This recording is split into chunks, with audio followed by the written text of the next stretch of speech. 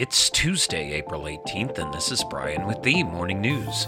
Give us 5 minutes and we'll give you the headlines you need to know to be in the know. On Monday, federal prosecutors unsealed criminal charges accusing two men of helping run an unauthorized Chinese police outpost there, one of more than 100 around the globe used to intimidate and controls China's citizens abroad. The two men were arrested on Monday and charged with conspiring to act as agents of the Chinese government and with obstructing justice. They are said to have used the police outpost to intimidate Chinese dissidents living in the United States on China's behalf. Charges were also unveiled in two related cases, one against 34 Chinese police officers accused of harassing Chinese nationals who live in the New York area, and another against 8 Chinese officials accused of directing a Zoom employee based in China to remove dissidents from the platform. In other news, Washington is cruising toward another showdown over the federal debt ceiling, but House Speaker Kevin McCarthy laid out the House Republican offer on Monday, and it might even succeed if the GOP can stay united. Debt limit negotiations are an opportunity to examine our nation's finances, Representative McCarthy said in a speech at the New York Stock Exchange. U.S. debt held by the public is more than $25 trillion. Spending as a share of the economy is 23.7%, the Congressional Budget Office reported in February, and rising to 24.9% by 2033, a level reached only twice since 1946, in 2020 and 2021, when Congress shoveled money into the pandemic emergency. President Biden and Democrats in Congress ladled $6 trillion more onto the national debt in a mere 2 years on everything from electric car subsidies to an IRS blowout. As McCarthy noted, America will spend $10.5 trillion in the next decade on interest payments alone.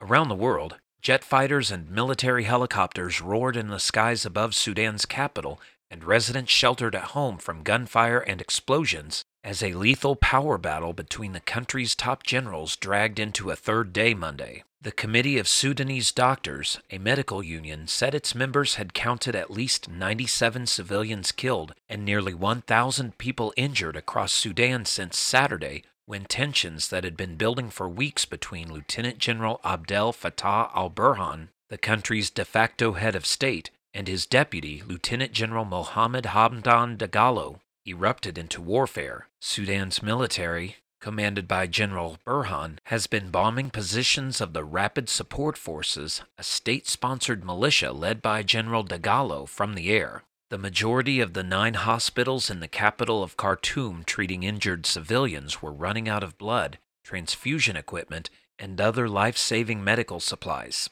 Back in the U.S., Senate Minority Leader Mitch McConnell and Democratic Senator John Fetterman both returned to the Capitol on Monday after significant medical absences, leaving only one senator, Democratic Senator Dianne Feinstein, still away with no firm return date. Mr. McConnell suffered a concussion and a broken rib from a March 8th fall at a Washington hotel. Mr. Fetterman, the junior senator from Pennsylvania, stepped away from the Senate in February to seek inpatient treatment for clinical depression at Walter Reed Army Medical Center. Their return served to highlight the one senator who has not returned from their prolonged medical absence, the California lawmaker Feinstein, an 89-year-old who last voted in the Senate in early February.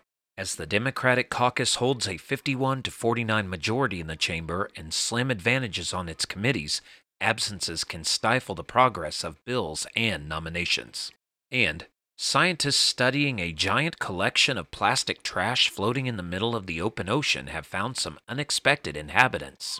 Dozens of marine species that usually stick close to the coast. Among the plastic debris, researchers found all kinds of non-native species, from anemones to worms to little crustaceans.